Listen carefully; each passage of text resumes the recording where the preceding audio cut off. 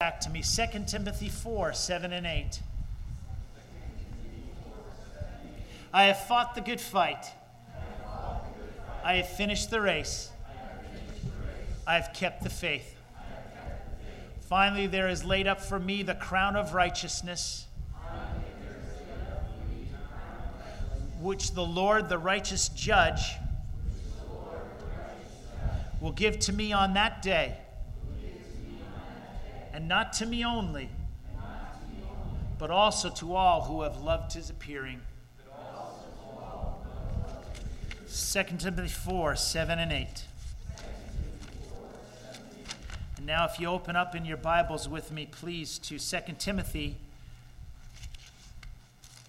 chapter 4. Next Sunday, we're going to do some case studies in discipleship. You remember this theme of discipleship. We've looked at it throughout our exposition of the book. We'll look at some case studies in verses 19 through 22 and do a review of some of the high points of the book. Today, the focus is verses 16 to 18 of 2 Timothy 4.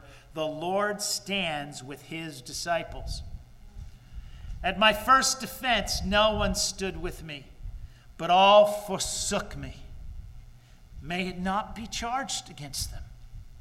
But the Lord stood with me and strengthened me, so that the message might be preached fully through me, and that all the Gentiles might hear. Also, I was delivered out of the mouth of the lion. And the Lord will deliver me from every evil work and preserve me for his heavenly kingdom. To him be glory forever and ever. Amen. Lord, open this text to our hearing. We thank you that you have given us your inerrant word. May we be given thy spirit to live in it. And we pray in Jesus' name, amen. Our trials in life rest not only in the ill treatment we receive from our enemies, but also from the neglect of those whom we have reason to expect would be on our side. In the first category of behavior, recall from last week's passage as recorded in 14 and 15 of chapter 4, we read of a man named Alexander, a coppersmith. It is suggested by a commentator that Alexander the coppersmith may have been the very one to hand Paul over to the Roman authorities for his second Roman imprisonment. Thomas Oden writes that the great fire of Rome blamed upon Christians had occurred only a few years earlier, and Paul might have become associated absurdly with that fire in the public mind, fueled by hysteria, prejudice, and state propaganda. Because Alexander was a heretic and wanted more influence in the church without the opposition of Paul out there in the community opposing him, Alexander would have been motivated to put Paul out of the way in prison, where it would be more difficult for him to oppose Alexander's false preaching, and thus turn Paul over to the authorities who already were against him. And so Paul warns Timothy about Alexander, saying, "You must beware of him, for he has greatly resisted our words." The words referred to by Paul are not just any words. It's not Paul's conversation with Alexander about the weather. It's rather the words. It's the sound words. If you turn back to 2 Timothy 1:13, hold fast the pattern of sound words. It's the same word used in both verses in the Greek. These sound words which you have heard from me in faith and love which are in Christ Jesus. It's faith that brings us into relationship with God. It is love which comes pouring out of our hearts as the Holy Spirit fills our hearts to overflowing, as it says in Romans 5. And it is all focused on Christ Jesus. This is the gospel. And all doctrine is meant to guard that gospel. It's meant to reveal to us who God is, what our humanity is, what creation is, the fall, the covenants, salvation, justification, sanctification, adoption, glorification, and the end times. Yes, this is the developed sound words which are found in microcosm in the words of the New Testament. And by good and regular implication, a total system of doctrine is brought forth based upon the Old and the New Testaments. Well, this sound words, that's resisted by Alexander. And that led him to possibly be the one to betray Paul to the Romans. It's in these trials, which we more or less expect in life, that our enemies and the enemies of God have it in for us, and their enmity is obvious. And the results are lamentable, such as Paul getting locked up, or any particular harm we may face. But what is it that gets Paul in the gut? It's the sucker punch he wasn't expecting. It's what follows in verse 19. I don't know if you ever heard of Harry Houdini, great magician, marvelous man who tried to debunk false magicians and people who said they were spiritists, really had his head screwed on straight. Well, he had a magnificent physique, and he had an enemy by the name of J. Gordon Whitehead, who often was attacking him. And one time, J. Gordon Whitehead saw him on stage or backstage and took a massive blow to his stomach when Houdini was not expecting it.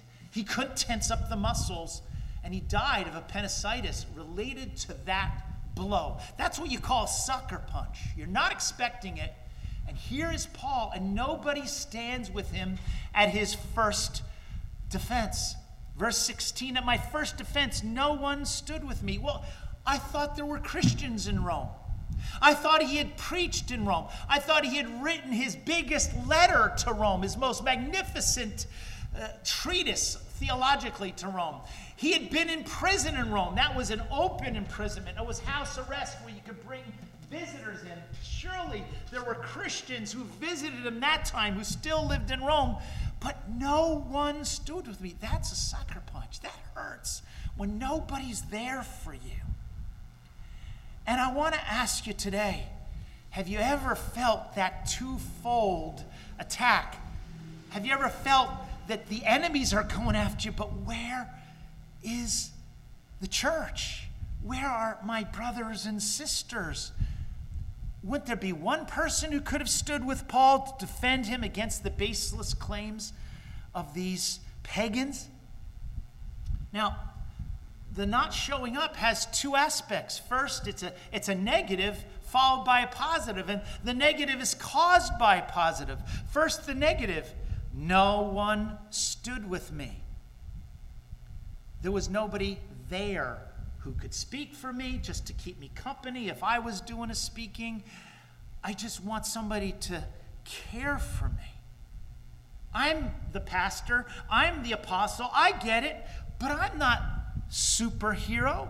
I felt your love this week as you were, drinking the stuff and going a little lightheaded. I felt your love last service when Dr. Pilmer came up and my wife came up and others, other ways. Even leaders need to be cared for. And Paul is saying, I needed somebody. And that issue of no one standing with him is because of a positive that happened. They did something. They forsook. They ran for the hills. They didn't show up. They ran. There were no allies, no friends, no brothers, no sisters. But note this, Paul was filled with grace. Paul declared, may it not be charged against them. Earlier, concerning Alexander in verse 15, when he's dealing with a heretic, and we talked about how he was a heretic, we gave you the details of that from 1 Timothy. He didn't believe that the resurrection for believers was coming in the future. He believed that it was a spiritual resurrection in the past, and that's totally contrary to the bodily resurrection, which we see in the Old and the New Testaments. He was a heretic. And about him, when he had done evil to him and resisted his words, he says, may the Lord repay him according to his works. He didn't judge him himself. He didn't go after him. He left judgment in the Lord's hand. But boy, did he want judgment. It's a different fact here. He said, may it not be charged against him. And so this neglect, Paul sees in a different category. than heresy. And we see, however, though this is a charge for us to learn how to care for one another as believers. If the Apostle Paul needs it, we also need it. And we need to be thinking today about our relationship in this smaller congregation, a relationship that we have by virtue of worshiping together on the Lord's Day and through connections through the week. But at least by virtue of worshiping with one another, there is an implied relationship of caring. We should feel in our heart that if we do not in some way identify with sisters and brothers among us who are in crisis, then we are forsaking them in some ways. Now, it can be either personally, or it could be verbally on the phone, or it could be through the ministrations of the pastor or the elders and the deacons. You may not feel like it's your place to intervene in every situation, but if you know of a situation, give me a call. Give one of the elders a call. There shouldn't be people suffering in silence in this church. Let us know. And this is a scriptural foundation. If you turn back with me, keep your finger in 2 Timothy if you would, but turn back to Galatians 6, verse 2. Bear one another's burdens, and so fulfill the law of Christ, the law of love, where Jesus washed the feet of his disciples. I command you, so wash one another's feet. Bear one another's burdens. And then verse 9. And let us not grow weary while doing good, for in due season we will reap if we do not lose heart. Therefore, as we have opportunity, let us do good to all, especially to those who are of the household of faith. The people I observe doing good in the household of faith are the same people who in the same week are doing good to people in the world. It's not either or. There is a primacy of concern and care for those who are in the church because they are part of the body of Christ. They are other members of the body, like another body part, a toe or an ear. We have a concern. We're intimately, organically one, and we feel each other's pain because we're part of that body. The primary responsibility to do good in the household of faith is not sort of a tribal loyalty, sort of like we're better than other people. Christians know they're not better. Rather, they are forgiven and are in a process of sanctification. It's not because we've got the right ethnic group or the right national group. It's rather because of grace that God in his wonderful love has changed us, and so we readily identify with other changed people who are organically connected because we are the body of Christ. But when we get practice loving within the body of Christ, when we build up our spiritual mercy muscles, in my 33 years of ordained ministry, it's those same people whose hearts have been trained to go to the need of the world. It's the people who love here who love there. And I've seen it so many times over and over. They go out and make themselves available to the lost, to those in the world who need Jesus.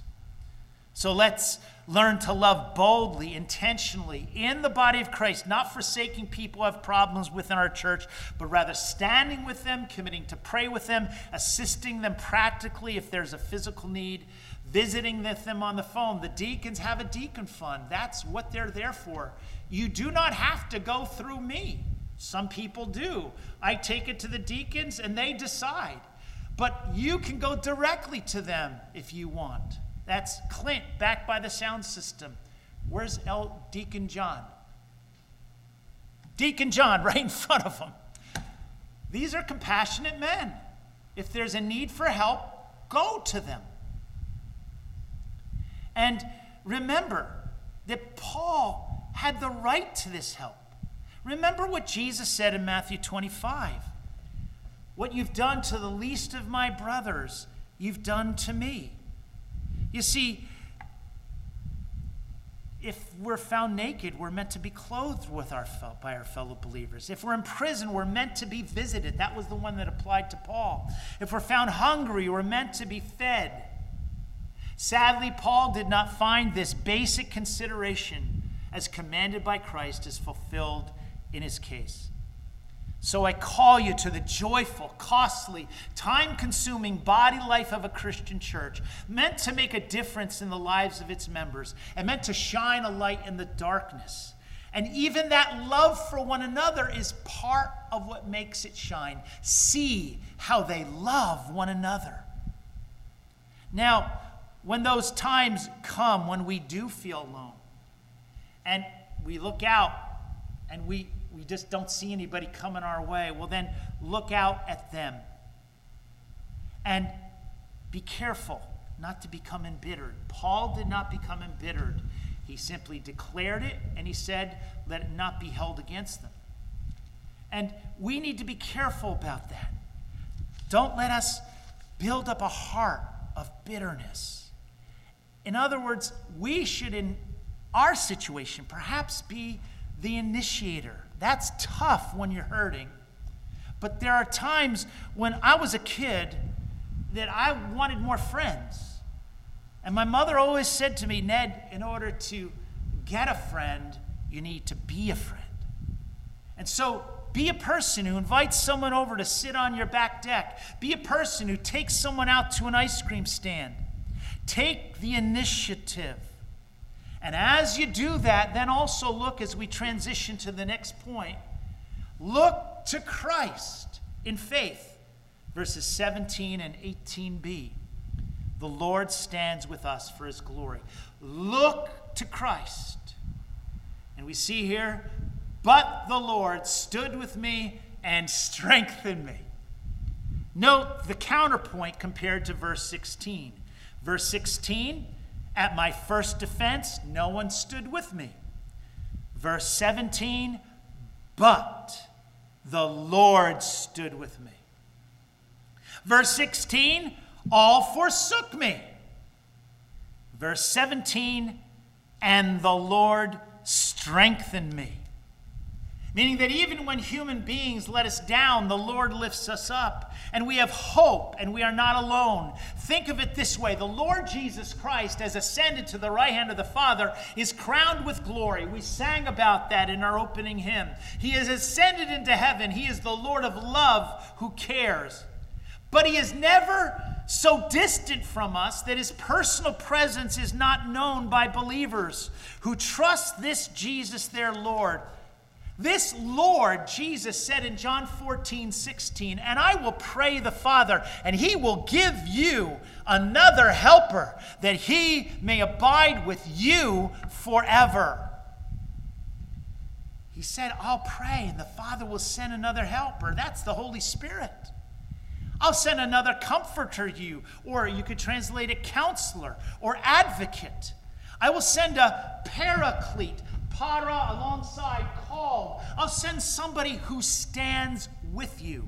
So think of this Lord of glory. He has not only the position of the power at the right hand of the Father, where his own divine human body is, but it is also a place from which he is able to act on our behalf. He has the proximity of intimacy, knowing our every need and able to personally be present with us by the power of the Holy Spirit.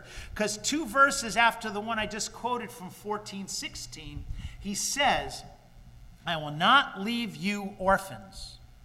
I will come to you. And what he's saying there is when he sends the Spirit, he is coming in that Spirit.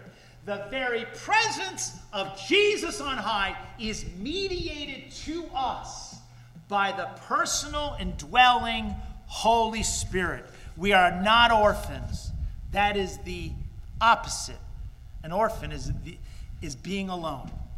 And we are not orphans. We are joined together with Christ's Spirit. One of the students that I taught in Ukraine when I had a course in pastoral theology at the PCA seminary over there was one who was known as one of the most diligent and careful students of the gospel in that class. And he recently spoke of us not being alone in this way. I also want to tell you that God has not forgotten you. He has not left you. He has not left you alone. He delves into all your business. He cares about you. Keep believing and praying. Don't be sad or stop. God will surely protect you and help you soon. Unquote. He delves into our business. He knows what it's about. You know, when somebody delves into business that's not their business, you don't like that, right? But I want it when God knows my business. Because there's business that needs delving. It needs somebody there who's going to care. You know, this last week when we were expecting the baby for 72 hours, it was a long time for you to wait as a church. I'll let you know really early. Thank you for your patience and for your love for Rachel. But there were times when I just went on a walk and I was just feeling alone. I was feeling like, what's going on, God? Where are you? And so I'm not presenting myself as the one who always trusts. I'm presenting to you the gospel and calling myself that next time I will trust better compared to Friday of this week. That I will trust better, and it's a present tense trust. We have a present tense trust and a present tense Lord that is based upon a present tense trust in a historic Lord and Savior. That he died on the cross, that he was raised from the dead is the foundation of our faith. But it's like the foundation that we walk upon. We walk upon this foundation of faith. We rely on it. But we got to trust for God today. A present tense trust in a present tense Lord. And what is the result? So that. Verse 17. So that the message might be preached fully through me, and that all the Gentiles may hear. So the message might be preached, that all the Gentiles might hear. When he was at a hearing in front of Roman authorities, perhaps even Nero, who knows, that was an opportunity for him to preach. He was getting the opportunity to preach at the highest levels of world culture.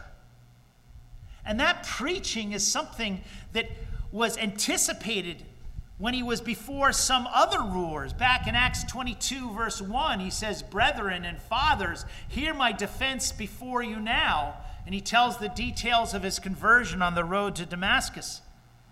And past Elder Ken was talking about how when Paul was later recorded in Acts 26:1 as speaking to King Agrippa and Festus. He spoke to these secular authorities. And he spoke in such a way that he gave his testimony. Verses 13, if you want to go back there, Acts 26 and verse number 13. We see him giving the story of his conversion and his calling. He says, "At midday, O king, along the road I saw a light from heaven, brighter than the sun, shining around me and those who journeyed with me. And when we had all fallen to the ground, I heard a voice speaking to me and saying in the Hebrew language, 'Saul, Saul, why are you persecuting me? It's hard for you to kick against the goads. You're making your life worse than it should. Stop bridling against me. I am God. Yield to me.' So I said, 'Who are you, Lord?' And he said, 'I am Jesus, whom you are persecuting.' So that bright light was none other than the vision of the ascended Christ. That's the Lord we're talking about here. The Lord who stood at Jesus, at Paul's side. And he commands him, 'But rise and stand on your feet, for I have appeared to you for this purpose, to make you a minister and a witness both of the things which you have seen and of the things which I will yet reveal to you. I will deliver you from the Jewish people, as well as from the Gentiles, to whom I now send you, to open their eyes in order to turn them from darkness to light and from the power of Satan to God, that they may receive forgiveness of sins and an inheritance among those who are sanctified by faith in me.'" So that's his purpose.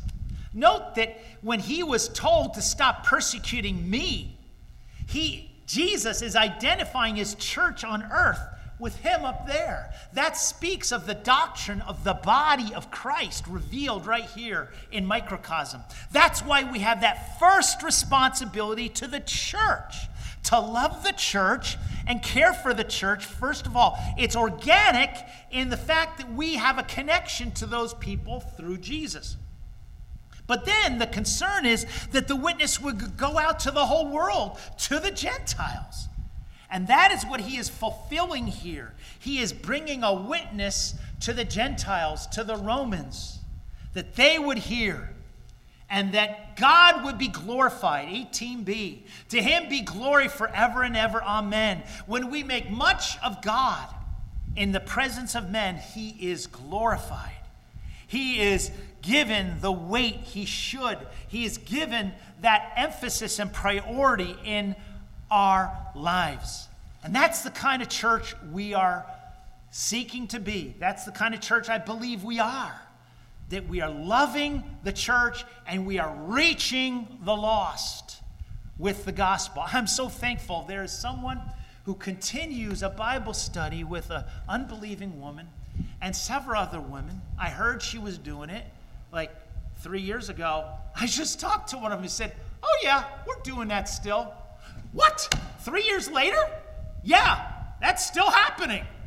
And that's because that person has learned to love by Jesus loving her, and she loves her family, and she loves her church, and she has enough love left over for unbelievers. Hallelujah. That's no big mistake. That's a hallelujah chorus.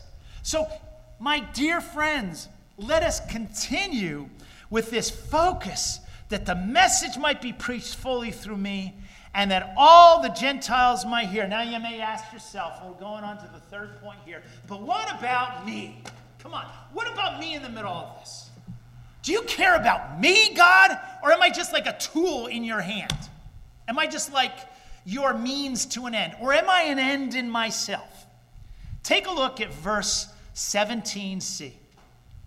Also, I was delivered out of the mouth of the lion, and the Lord will deliver me from every evil work and preserve me for his heavenly kingdom. Yes, Jesus cares about you personally. You are not just a tool. You are a worthy end of his saving love.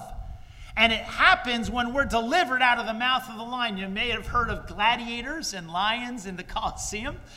Well, I'm sorry, Paul was not a gladiator, okay? That wasn't likely what was meant by the mouth here. In 2 Corinthians, if you go back, you see there that in 10, verse 10, 2 Corinthians 10, verse 10, it says something about Paul, which does not make him a big candidate for carrying a shield around and impressing the crowd and fighting other gladiators. It says in 2 Corinthians 10, verse 10, for his letters, they say, are weighty and powerful, but his bodily presence is weak, and his speech is contemptible. Okay? So he's not going out to fight a gladiator, and he's not going to try to fight off a lion to thrill the crowds. No, the lion here has more to do what you see in 2 Corinthians 11, 13, and 14, if you read with me there. 2 Corinthians 11, 13, and 14. For such are false apostles, deceitful workers, transforming themselves into apostles of Christ. And no wonder, for Satan himself transforms himself into an angel of light. Therefore, it is no great thing if his ministers also transform themselves into ministers of righteousness, whose end will be according to their works. There are ministers of the devil out there who make themselves out to look like ministers of righteousness, and that is dangerous. And that is the lion that Paul is being delivered of here. He is being delivered from the mouth of Satan, who we learn in 1 Peter chapter 5, verse 8, be sober, be vigilant, because your adversary, the devil, walks about like a roaring lion, seeking whom he may devour. Be careful of false pastors, false teachers, who have no grace, no God revealed in the Bible, no Trinitarian love. And we see an example of that in 2 Timothy, these who deny faith and love which are in Christ Jesus. 2 Timothy 1:13. He is delivered from the devil who's behind these false teachers. But we also need to be delivered from devilish deception. That's why we need sound doctrine. Because that sound doctrine is the truth which God uses in our life to open our eyes to see the dangerous teachers and the dangerous situations they would drag us into. And as we go on to 2 Timothy 4 and verse 18, he does not going to be delivered not only out of the mouth of the lion, but the Lord will deliver me from every evil work. Every evil work. There's a lot of evil out there. Men, beware pornography. Women, be careful about romance novels that drag your minds into fantasies. Both pornography and these other romance fantasies can lead you right into the mouth of the devil. Just think of that if you're tempted. Think of the ugly, slimy jaws of the devil lurking behind an image or a slutty novel. There's a lot of evil work out there in every area of life, but we are to be Christ-like. Remember, he is standing with you all the time. And when you behold him specifically as revealed in one of the gospel accounts, or as you behold him as revealed in the Old Testament, or as when you behold him as described in the epistles, you behold him, you become like him. You become Christ-like. We were talking about a verse, all the labor pains that Rachel had. And the Apostle Paul says that he had labored as in childbirth so that Christ would be formed in you. Paul was laboring, and it was like bringing forth a baby. It was so painful. And this is a painful process of sanctification. But if we read in 2 Corinthians 3:18, but we all with unveiled face, beholding as in a mirror the glory of the Lord, are being transformed into the same image from glory to glory, just as by the Spirit of the Lord. When we behold him, we become like him as we trust in him as the Spirit moves. And think of this. You wonder if Jesus is on your side? Remember this. He is preserving me for his heavenly kingdom. He's preserving me. He is keeping me through thick and thin. He is preserving me for that heavenly kingdom, which sometimes we just read about it at funeral services, but we should be thinking about it all the time.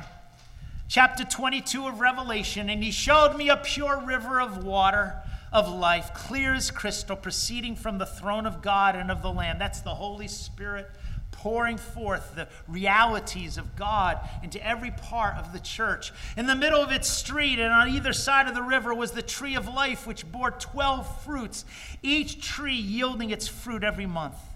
And the leaves of the tree were for the healing of the nations. Oh, how our nation needs healing, and how the nations of the world need healing. And there shall be no more curse, but the throne of God and of the Lamb shall be in it. And his servants shall serve him, and they shall see his face, and his name shall be on their foreheads, and there is no night there. I'm looking for that kingdom. I want to go there. I want to be there with you. I want to be in a place of no temptation, no sickness, no more sadness, no conflict. And I'm saying to you, have a present tense faith in a present tense Lord who is with you now, and trust him to the end, loving the church, that we together loved can then be motivated to go forth to serve the Lord and to bring the gospel that the Gentiles may hear. Let us pray. I thank you for these dear ones. I thank you for their love of you and their trust and their love of one another in this congregation. May we always love one another, and may we then go forth to love a lost and broken world which you care about. We pray that you will bless us, that we will know your protection, your preservation, and your deliverance from temptation. And we pray these things in Jesus' name. Amen.